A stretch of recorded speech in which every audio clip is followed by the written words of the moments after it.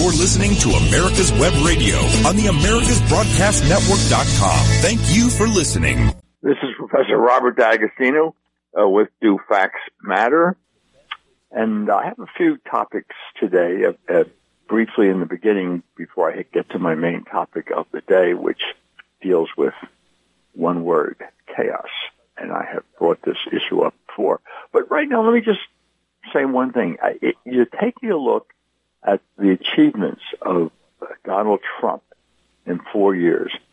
If Barack Obama had achieved 1/4 of what Trump has achieved in 8 years, he would be lionized as one of the greatest presidents in American history.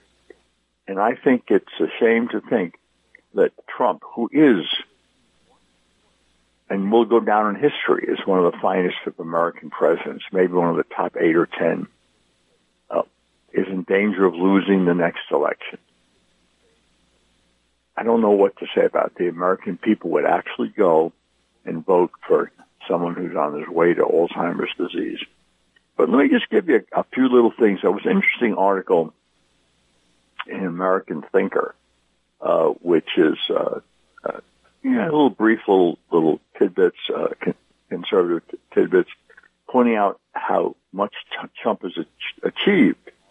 And of course, the famous skating rink in New York, which let me just read you the description of this to see how Trump has been able to get things done that other presidents have not.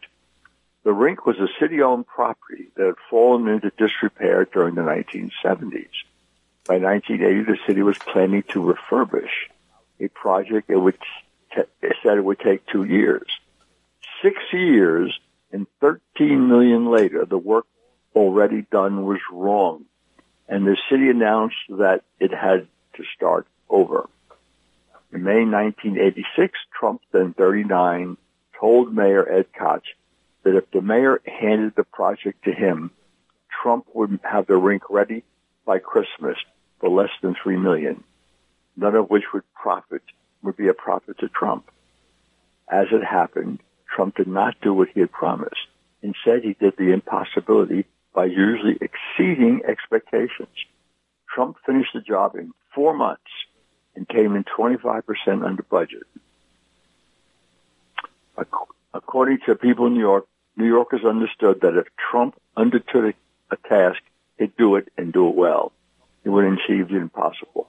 Well, that's right. And we go now to Barack Obama making fun of Trump on the campaign trail when he was running for president. And Obama said, and when Trump said he was going to bring manufacturing jobs back to the U.S., here's Obama said, well, how exactly are you going to do that? What exactly are you going to do? There's no answer to it, Obama said. He just says, well, I'm going to negotiate a better deal. Well, what? How exactly are you going to negotiate that? What magic wand do you have? And usually the answer is he doesn't have an answer. That's what Obama said. Meanwhile, in the last 30 months of President Obama's term, manufacturing employment grew by 185,000, or 1.5%. In President Trump's first 30 months, manufacturing added 499,000 jobs, expanding by 4%. Trump renegotiated NAFTA, got out of the disastrous Trans-Pacific trade deal, made new deals with China, the enemy, China, yet China just bought a tremendous amount of agricultural products from this country because they need them. And Trump knows what leverage he has. Negotiations, I teach a course that involves the issue of negotiations. And one of the things about negotiations I tell the students is you got to assess your leverage. And if you don't have the leverage you think you have, you can try bluffing. And that may or may not work. Depends on whether the other side know you're bluffing or not.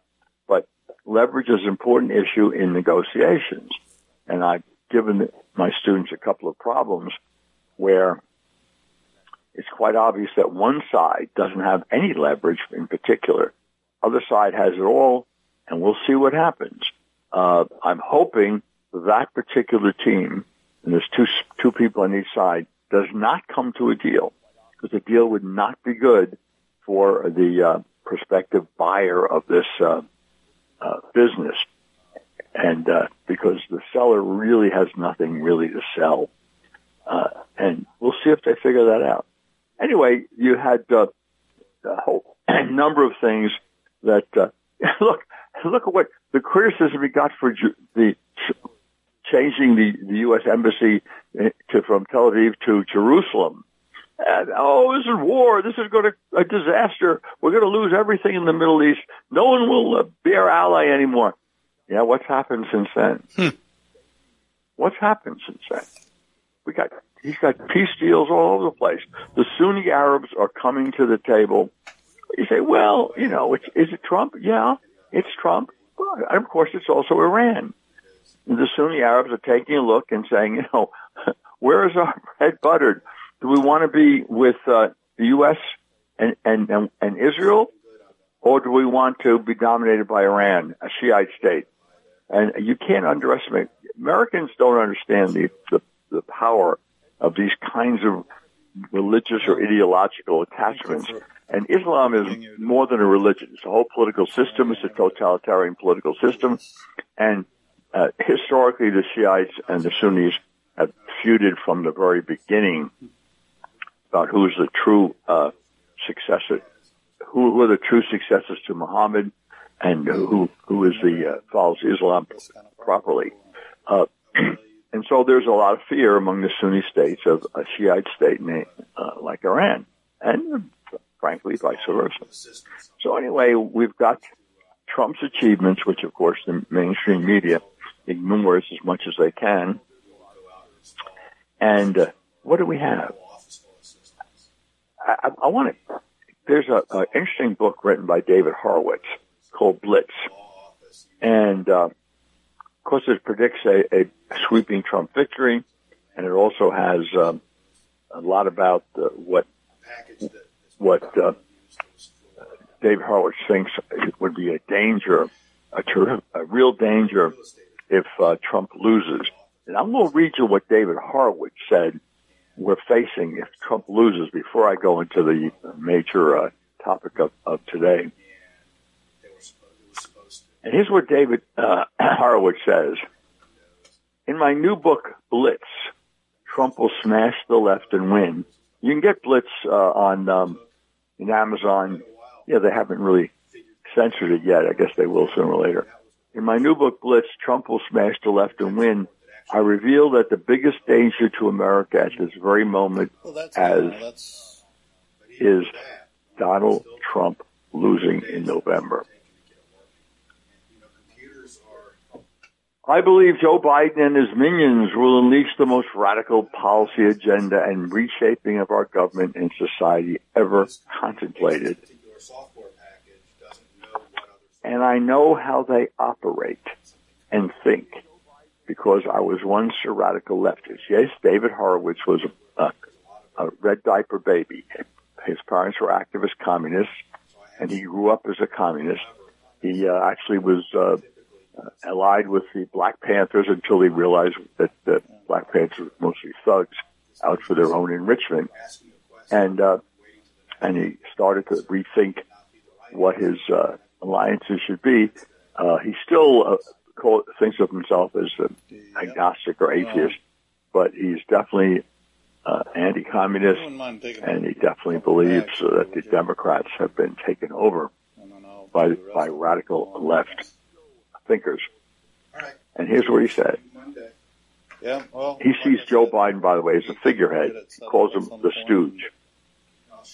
In radical Alinsky, that's Saul Alinsky he's talking about. In radical Alinsky politics, he's the decoy. That means Biden's the decoy. You all think that old Uncle Joe will be running the country, but he won't.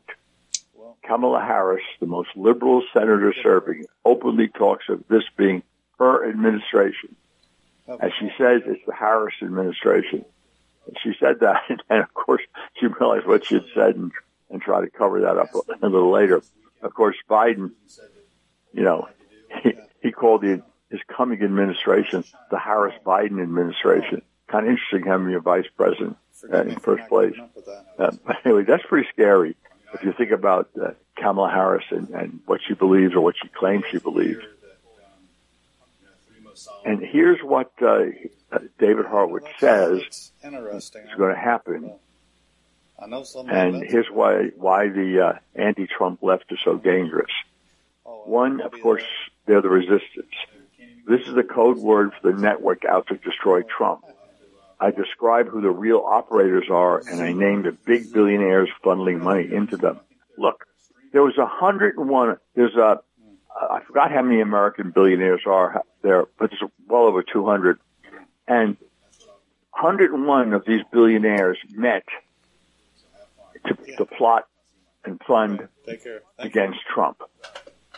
So this idea that the Republican Party is the party of the wealthy is nonsense, total nonsense. And I go to Forbes and get the top 50 billionaires in the country, the top 20.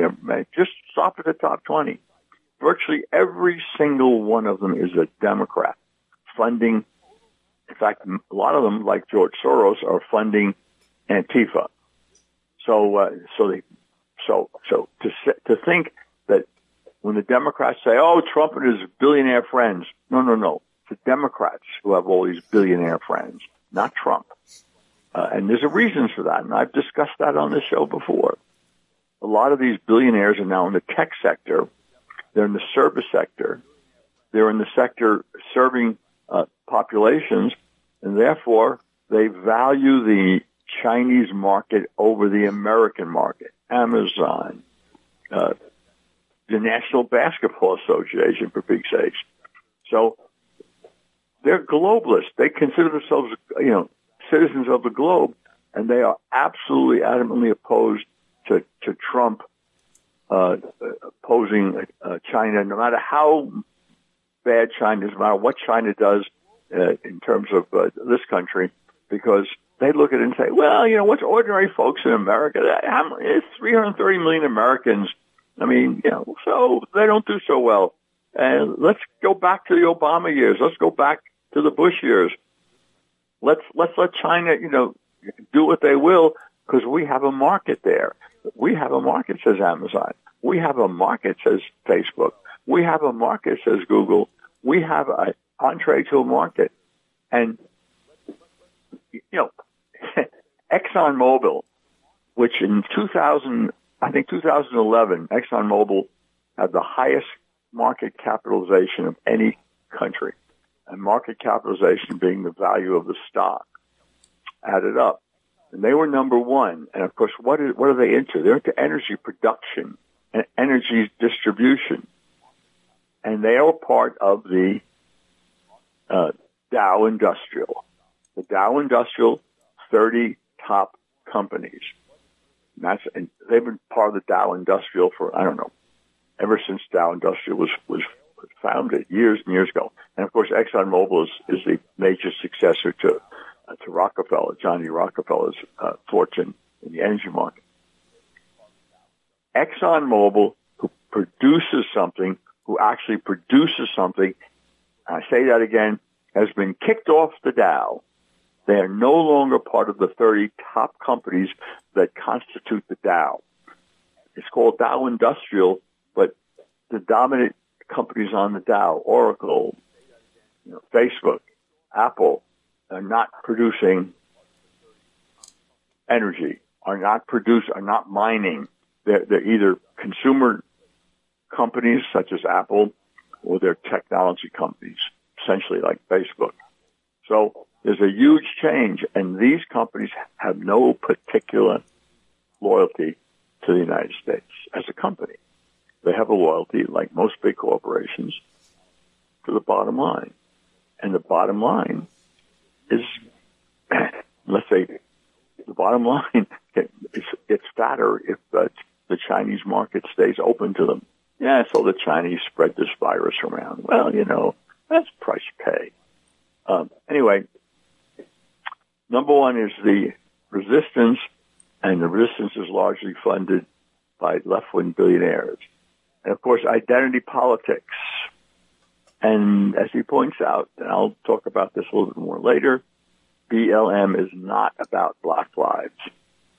is about using race as a lever to divide America, destroying true equality and destroying true equality.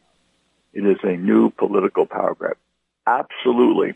And I am in the process of drafting an article which main thesis is the black community has always been manipulated by the left, by the Democrats, who now take over by the left, and they're being used.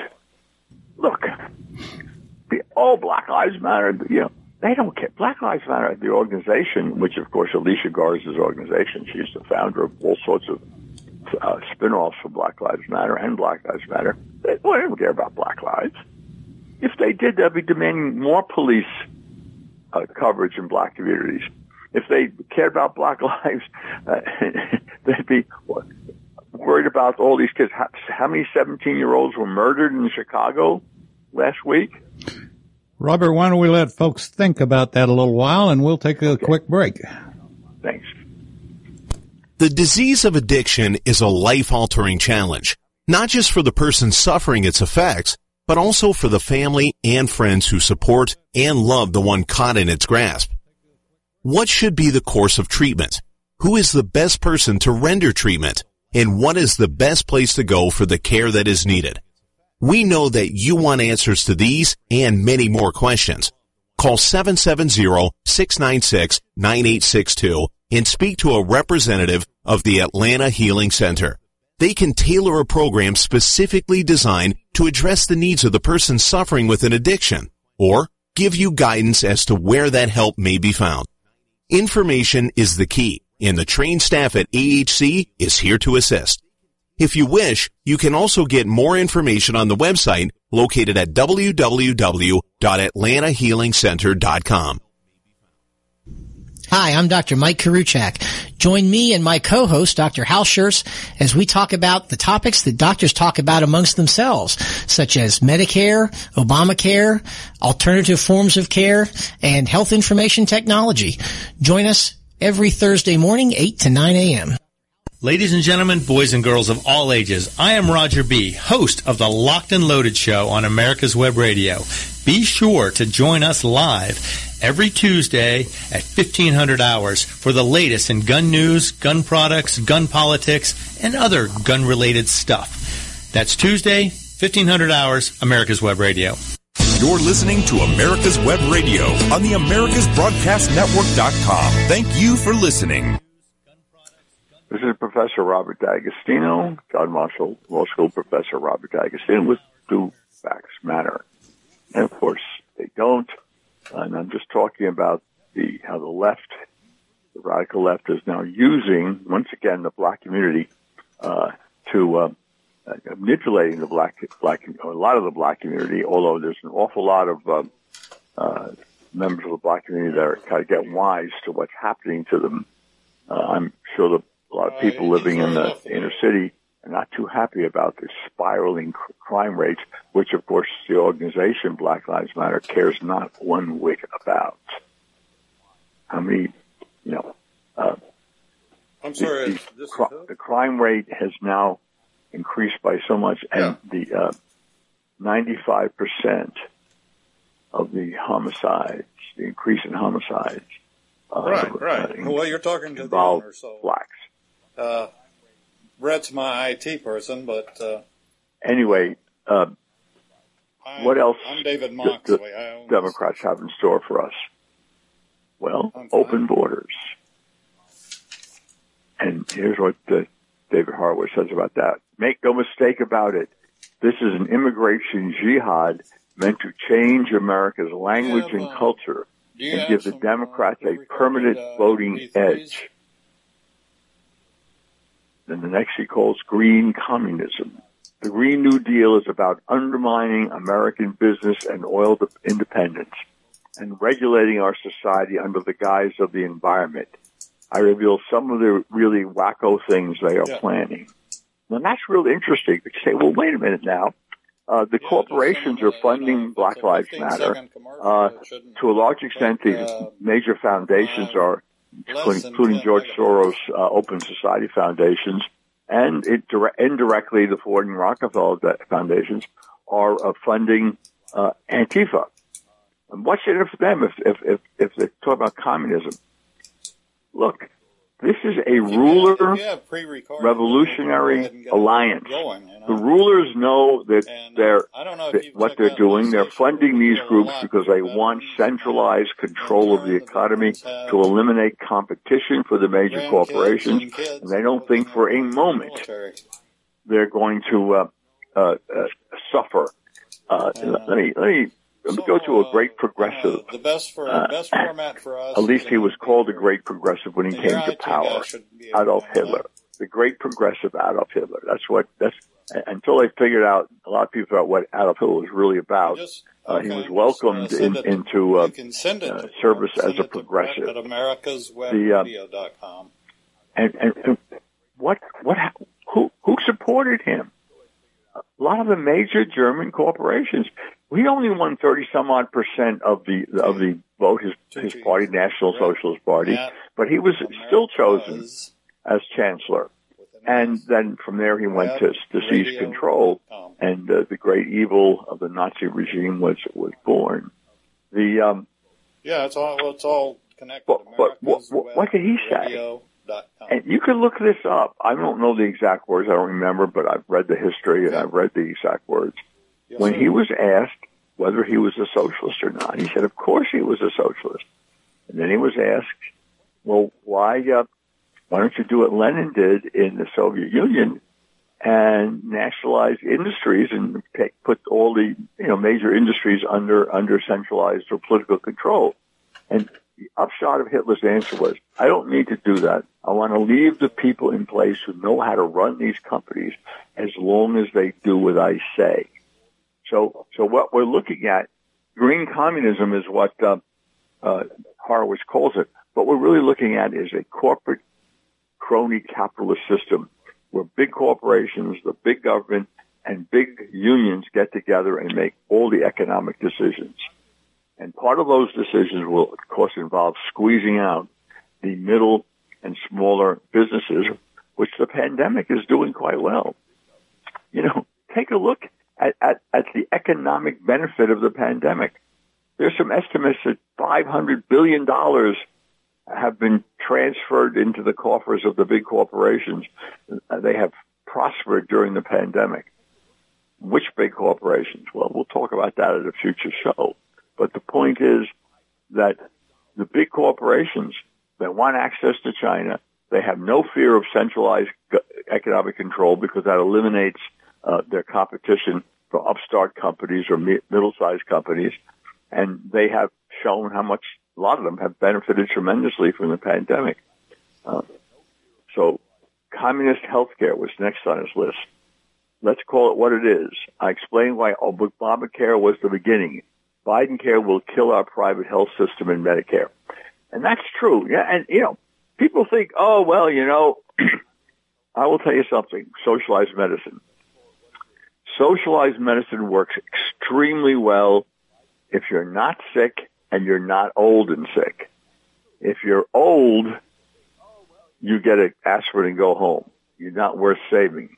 Your productive life is over. See Animal Farm. Read Animal Farm. If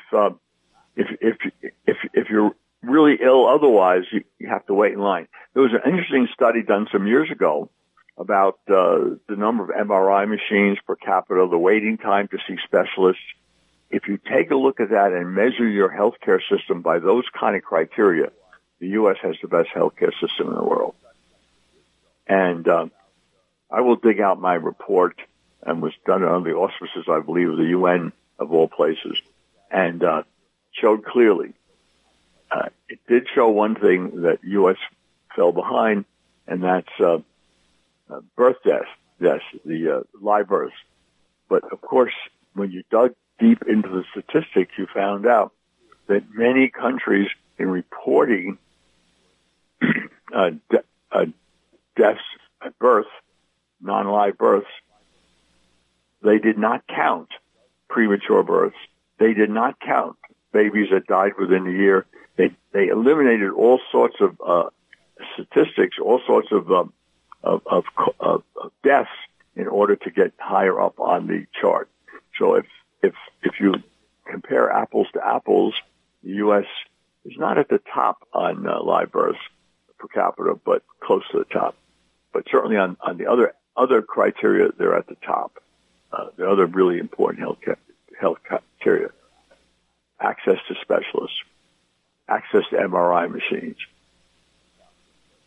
Now, this is the interesting thing, really, and that's support for criminals and contempt for the law. I wrote this. This is what David Horowitz says. I wrote this before George Floyd and the protests this summer, but it's all coming true. Biden has already signed on to defund the police and worse, because he denies he did that.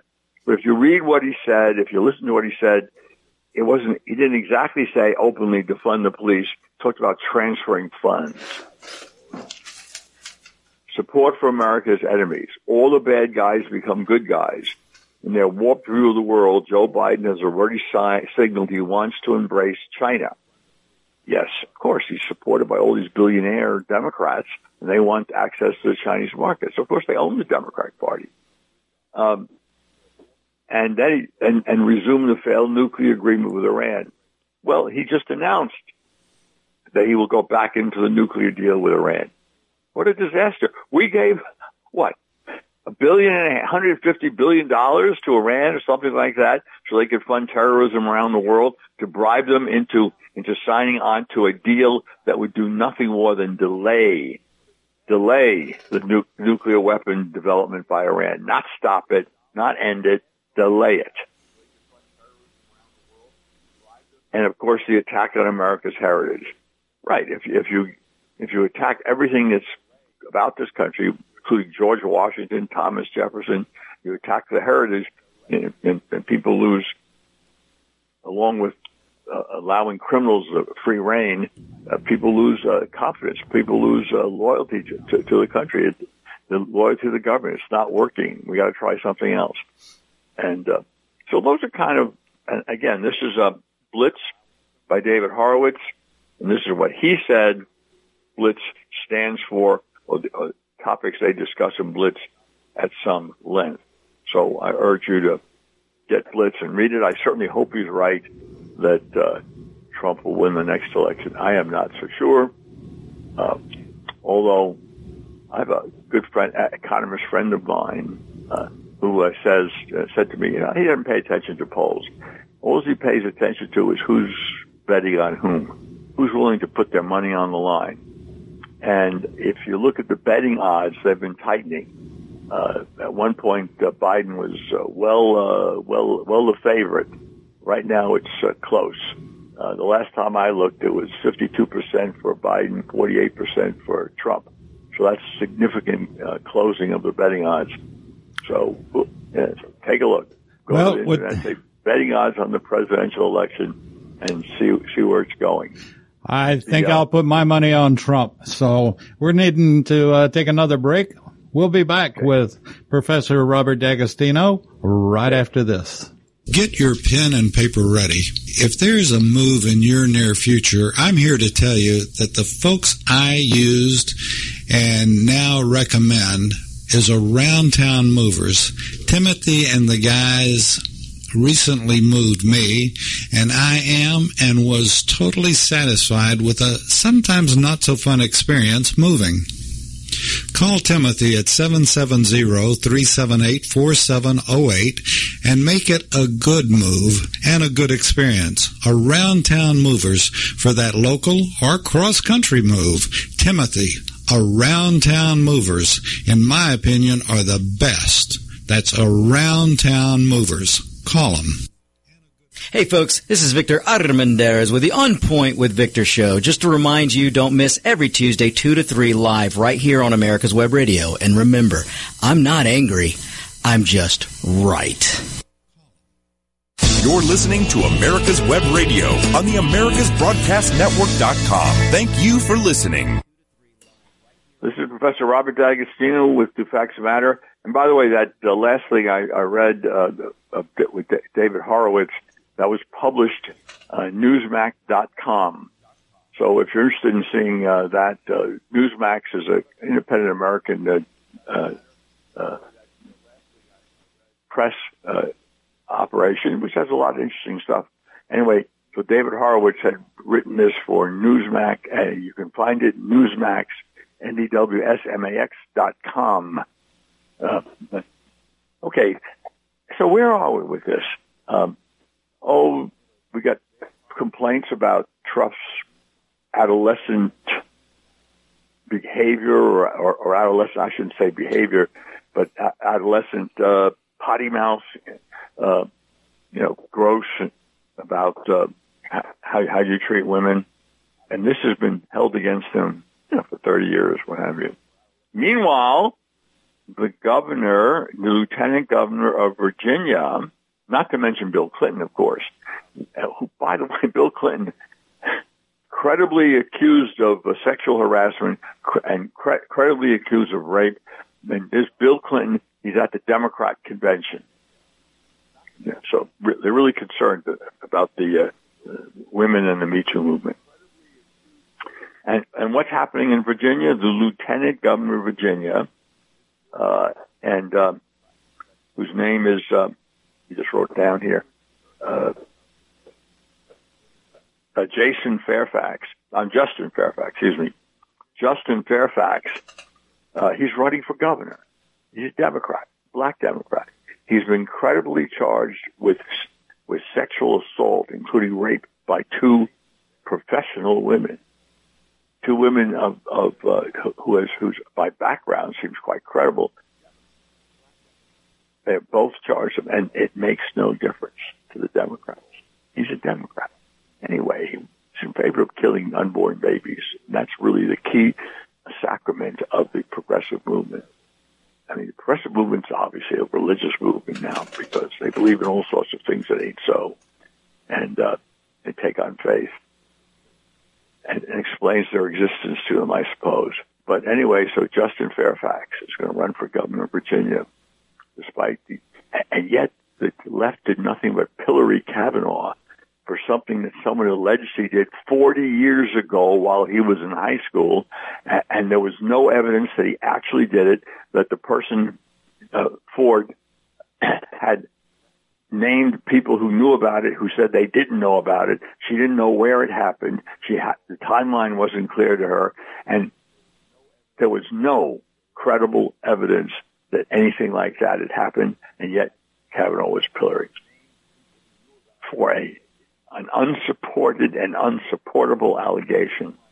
But Justin Fairfax in Virginia, he's going to become governor, and he's been accused of rape and sexual assault.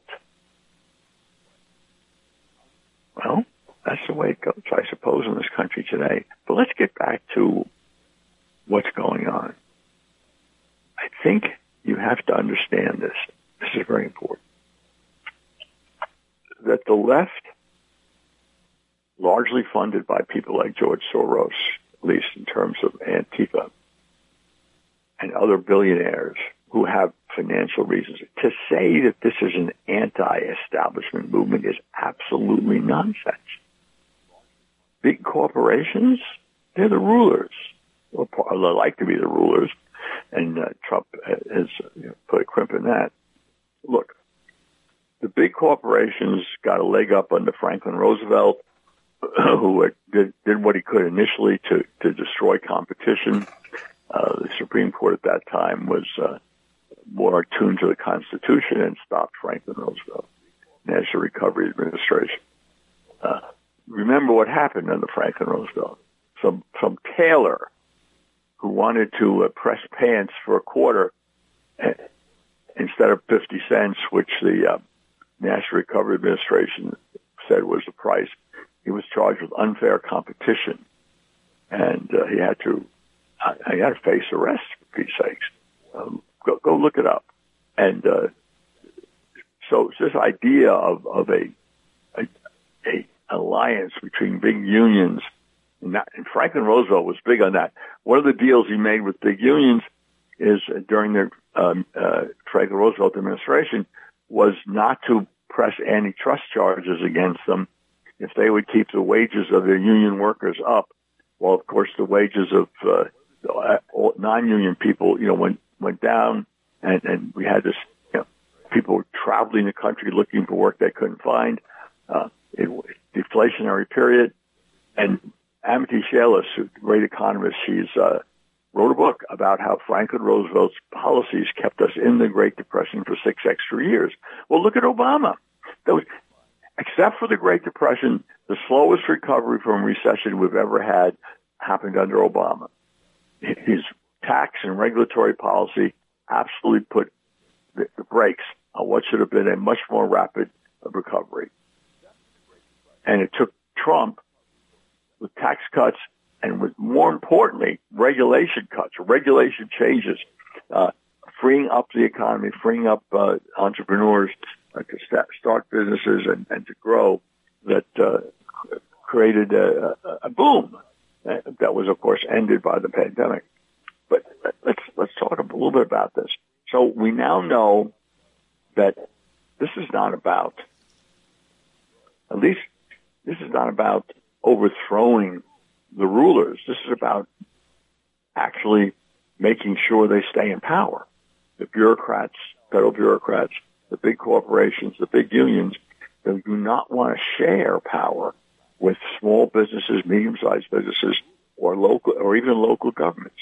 Remember that Obama, endorsed by Biden, wants to nationalize zoning. So zoning will no longer be a local issue. Zoning will be by the government, and the government bureaucrats will decide what zoning is appropriate.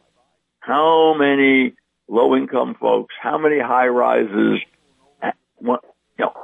what had been a more disaster for the low-income communities than these high-rise government projects? I mean, I can remember when I was at Columbia and college in New York, Manhattan, and there was we lived in a neighborhood south of Columbia campus, and it was a neighborhood of old buildings, a couple of, 3-story buildings, walk up 3-story building. There were old townhomes, and it was an integrated neighborhood, by the way. The building I was in was primarily Columbia College students and graduate students in apartments. The building next door was mostly African Americans, and there were some Chinese Americans on the block, and Hispanics. And you knew because there were 3 grocery stores. There was one that was mostly Hispanic, or catered to the Hispanics in the area. And there was one that catered to, well, I would say, we white folks. And there was one that really was obviously catering mostly to African Americans. Now, my roommates and I, we always shopped at Hispanic store because they had the best prices. So for us, the question was, we didn't care who the owners were. We didn't care who the other customers were. We wanted to go where the prices were best. And since we, for a large part of the semester, lived on rice, we liked to occasionally get some meat to go into our rice. And the meat was always less expensive at the Hispanic grocery store. Anyway, this is an area that, in fact, at night sometimes, the teenagers in the area, had cut a hole in the fencing around the school. It was an elementary school or middle school, and they had cut a hole in the fencing so you can get into the playground. And we used to all get into the playground and touch football at night, and it would be an integrated touch football. The neighborhood was peaceful. People stood on their stoops yelling at the kids if they misbehaved. But Columbia decided they wanted it. They wanted this area. So therefore, they got the city to say these were blighted neighborhoods, these were slums, and they were going to tear them all down and move the people up to beautiful high-rise apartments at 125th Street. So people would have nice apartments. Needless to say, that destroyed the community, and needless to say, as Martin Anderson pointed out in his book, The Federal Bulldozer, without societal controls, crime went crazy, vandalism of all sorts, muggings. You couldn't go to 125th Street and be sure that you'd get out in one piece. After Columbia got their way and the city of New York played footsie with Columbia University. And who was hurt? Lower income community. Who dominated the lower income community in that area? American blacks, African Americans, whatever you want to call them. I've spoken to a number of my friends and my acquaintances, and I ask them, do they prefer African American or black? And there's definitely a division in opinion. So that's why I sometimes go back and forth. But anyway, getting back to this, so the idea that there's not some people who have certain financial interests behind a lot of this and manipulating a lot of this is nonsense.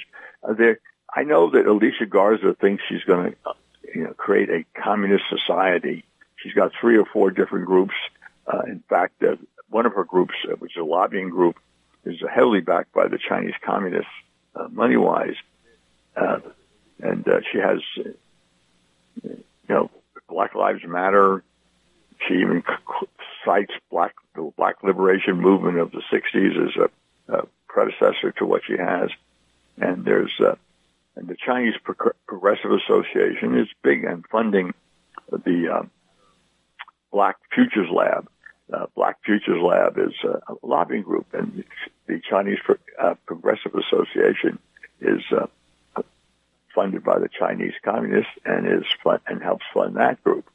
So there's a lot of people involved in here, but this pretext is these so-called protests. Now look, yes, people protest. They may have a grievance, real or imagined grievance. Let's assume it's a real grievance. So they get out and they protest. So it goes on for a few days, and the establishment doesn't do anything about it or tolerates it. And then of course that attracts those who are more interested in fun, as Edward Banfield pointed out in his book, The Unheavenly City, in a chapter called Rioting for Fun and Profit. So that starts. And now, of course, you have the political ruling class, the intellectual politicos, that say, well, they can now manipulate, take advantage of this. In comes Antifa. In comes an organization, a Marxist organization like Black Lives Matter, which has revolutionary goals. And the most important part of a revolutionary goal is first you've got to create chaos. So you have one group, the true believers, absolutely creating chaos. You have another group who's got a financial stake in what happens, access to China, control the central government, and they know they'll win in the end. They always do. I mean, when Lenin established his dictatorship of the proletariat in Soviet Union, what happened to the proletariat? They didn't follow along what the intellectual vanguard, as he called it, thought their role should be. He just had them shot. And so, this is no different. And of course, in this country, young folks are always suckers. A lot of young folks are always suckers for utopian schemes. And so these schemes are always utopian. Equality, socialism, everybody's equal. So it always involves some sort of socialist economic nonsense, along with other things. We can have an ethno-state, what are they talking about now? You're going to recognize everybody's ethnicity as completely equal. Yeah, right.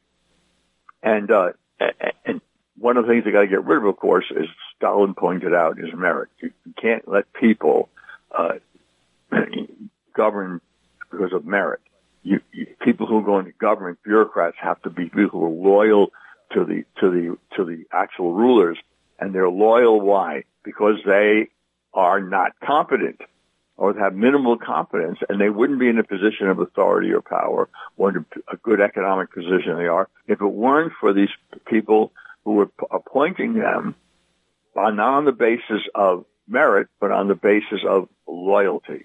And they were completely loyal. That's what Stalin did. That's how he ruled the Soviet Union. That's why he and not Trotsky took over after Lenin's death. Trotsky was busy being the intellectual, the idea guy, the revolution for the world. Well, Stalin was busy putting his people into positions in the bureaucracy and positions they did not earn. Therefore, they were completely loyal to Stalin. Well, you're going to see a lot of that happening in this country. And, in fact, you've already seen it in the bureaucracy, obviously. It's why the bureaucracy is so completely, loyal to the Democrats. I mean, Robert, let's take our last break right quick, okay? Yeah, okay. Hey folks, this is Victor Armendariz with the On Point with Victor show. Just to remind you, don't miss every Tuesday 2 to 3 live right here on America's Web Radio. And remember, I'm not angry, I'm just right. Good morning. This is David Moxley in the Classic Car Show, and we've got a great job to do right now, and that's welcome a new advertiser to the Classic Car Show. And many of you have seen their trucks on the road as well as know and have used them in the past. And it's we've got Steve Capra on the line with us, and he's with McAllister's Transportation Group. And Steve, how you doing today? Morning, David. I'm fine. How about yourself? Just fine. And tell us something about what you do as well as what makes you all stand out from everybody else. Sure. First of all, I'd like to thank you for the time and the opportunity to sponsor and partner with such a great group. You guys, for what you stand for, is right in line with the mottos and the mantra of our company as well. My title is Vice President of Sales and Business Development. I'm responsible for all sales throughout the United States, myself and my team. And what we do as a company is we provide enclosed transportation to the automobile industry. And that's straight down from the OEMs through snowbirds and personal moves. And our favorite stuff to do of all of that is the collector car market. We're fully involved with the Amelia Islands, Pebble Beaches, and all of the major shows throughout the United States. You're listening to America's Web Radio on the AmericasBroadcastNetwork.com. Thank you for listening. Well, this is Robert D'Agostino back with Two Facts Matter, and I've been discussing the importance of chaos for the ruling class or new ruling class to seize control. You know, Trump is, I guess, regarded as a traitor to his class, and therefore that's why all these billionaires are opposed to Trump. And Trump seems to really be concerned about ordinary folks. He seems to be concerned about protecting the free market. He seems to be concerned about protecting communities. Look, the unfettered free market is destructive of communities because it's totally based on merit and no elements of loyalty involved. But a community, it becomes a community because of people loyal to each other. You can have a community. And hopefully, the United States try to have a community involving the entire country. It really hasn't worked out, at least not now. Certainly, the coasts are a different worldview, completely different worldview. I mean, I just want to go. I'm going to go back to chaos in a minute and gun control. But California has $780 billion of unfunded liabilities. $780 billion. How are they going to get that? They're going to get that, or they think they can get it by taking over the country through the Democrat Party and getting the Democrats to bail them out by federal tax money. And you say, well, what about New York? Well, yeah, New York, compared to California, New York only $260 billion worth of unfunded liabilities, but that doesn't include New York City, which may have another 130 or so. So even if you include New York City, it's about half little more than half of what California has. So you have $780 billion of unfunded. Look it up. You don't believe me? Look it up. Look up unfunded liabilities. You go state by state. But let's go to this chaos. Let's go back to chaos. And don't forget, I brought up California because you've got to follow the money trail. Why do people of California really, despite what the wreck that they're creating in California, turning California into a state for the affluent and their servants? it's a high-low coalition, which is what the Democratic Party is now. It's a coalition of the affluent and the wealthy and the low income, low economic classes. Someone's got to take care of their designer kid. Someone has to take care of their cleaning their house. Someone has to take care of fixing the roof, or mowing the lawn. And so I don't want to pay a lot of money for that, of course. So it's now a coalition. It's affluent and wealthy, and the lower economic classes, all against the middle. But let's go. That's another reason why let's go back to gun control. Is not about gun control. It's about disarming law-abiding citizens. The gun control people have no interest in disarming criminals. They know they can't disarm criminals. And criminals have tons of illegal pistols, illegal revolvers, and some even illegal rifles and machine guns and what have you. They're not interested in disarming criminals because criminals add to the chaos. So this idea of defunding the police is to add to the chaos. They could care less about all those young black men being shot and killed. Anywhere between 89 to 96% of homicides are blacks against blacks.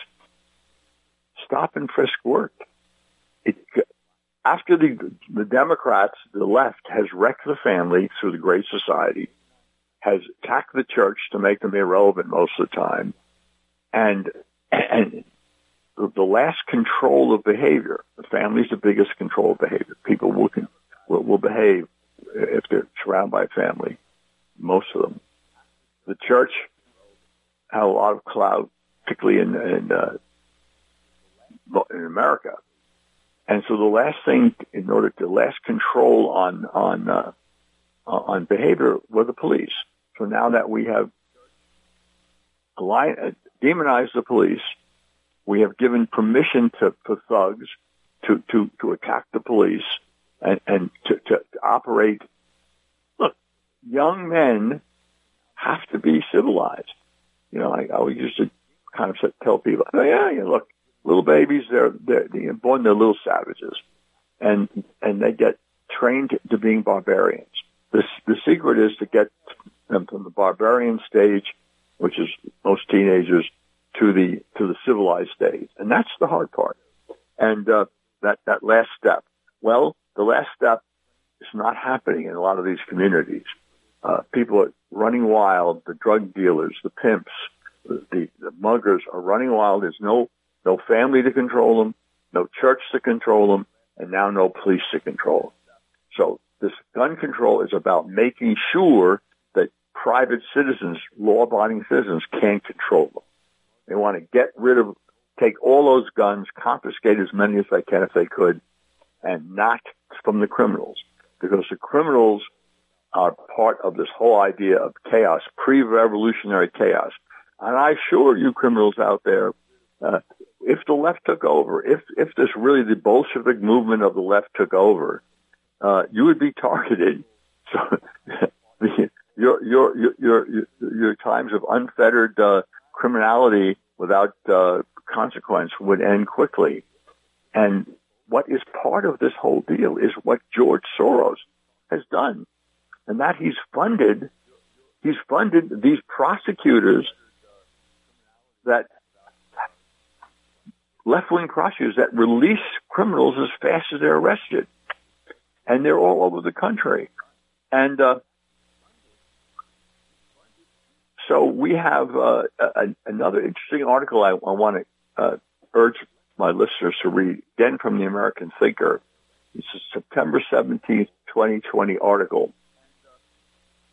And it talks about Soros' role in creating America's riot-coddling DAs. And they're right, place after place. Let me give you this idea. Far left, this is part of the article, far left Daddy Warwick's George Soros has been funding far-left candidates in district attorneys' races across the country since 2015.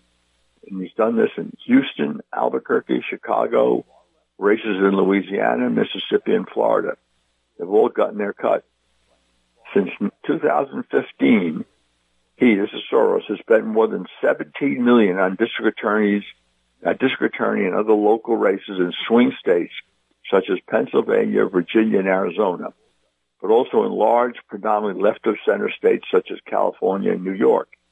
In 2016, Soros dropped $2 million into a single sheriff race in Maricopa County, Arizona, helping progressive candidate Paul Penzone win the election with ease over longtime incumbent Joe Arpaio.